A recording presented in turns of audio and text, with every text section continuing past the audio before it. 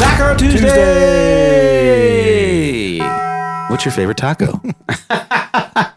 We're back. It's the dose. It's Taco Tuesday. We're having some fun up in here. We're rocking and rolling. This is the Magic Man. We got B-Ron behind the glass.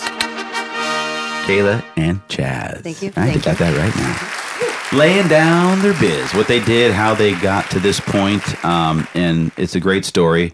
They are doing consistent, great business, and it seems predictable now with how they've built it and where they're going and have control over that. So, with that, lead gen. Let's dive in. What lead gen means. So, a lot of times I think when people talk about lead generation, we're not talking about buying leads. Well, you can do that. That's part of it.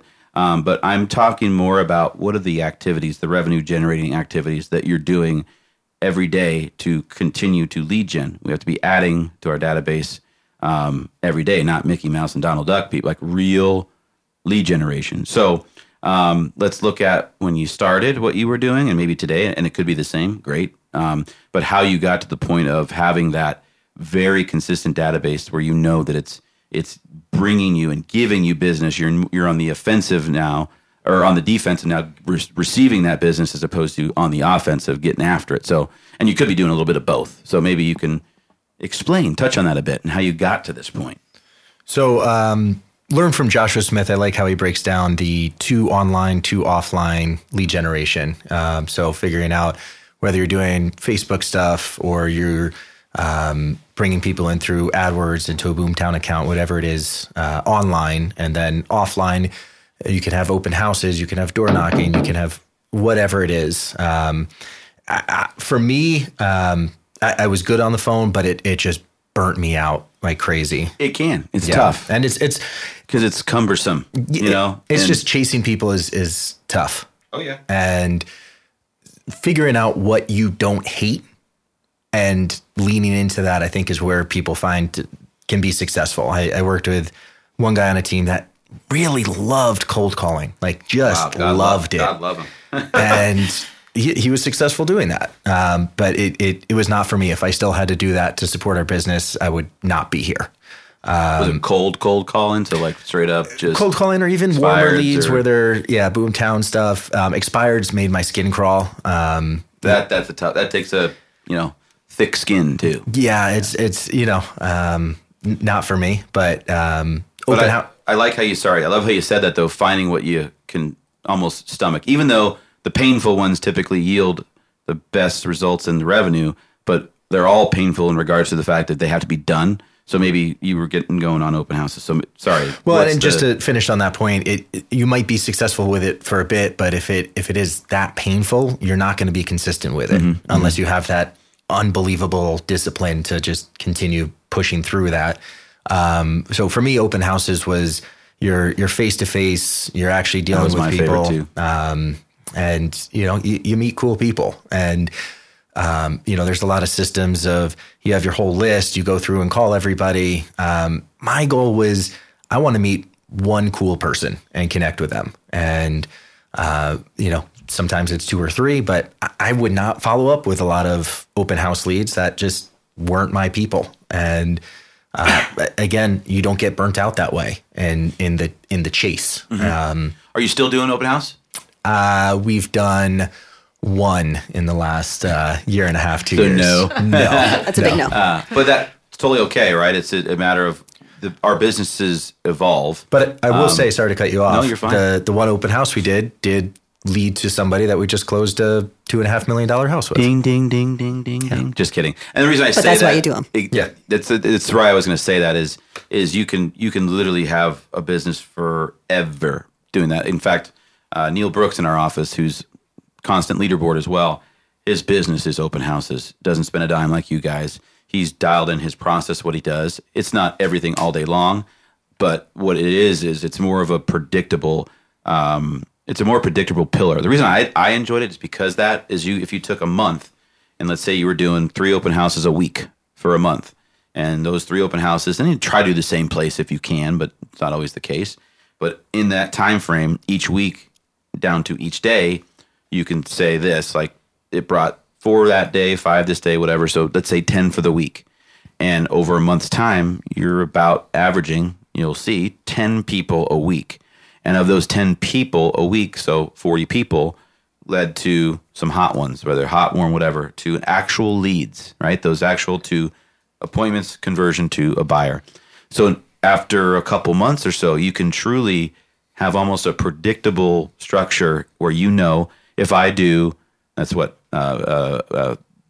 14 open houses a month, I know it leads X amount of leads and that got me X amount of buyers and or appointments. You can look at every single month now and go, I know I have to do that many to get X amount. That's the hard part to get into somebody brand new because they look at each open house singularly. Like, I had nobody. So they get deflated and don't go back that week to do them. It's like that. Everybody experiences that. There's day, there's A. It goes 0 come in the door. The next day, same open house, 15 will come in, right? So you can never ever do it. It has to be over a certain period of time to where you're gauging, where you can now say, I know if I do this many, I'm going to get X. And for newer agents that are trying to establish what my lead funnels are going to be, there's also the level of open houses give you such a great opportunity to use your real estate language that's probably new and uncomfortable and really just test out those conversations because you don't want to kind of screw the pooch with your best friend or, so get those out, practice, and show up. So and you make it your office. I mean, yeah. I'd make it my office. I'd post up, and it, like anything else, those also become cumbersome. Oh, you almost did the dreading, another one, putting the signs out, all the things you think of in your head.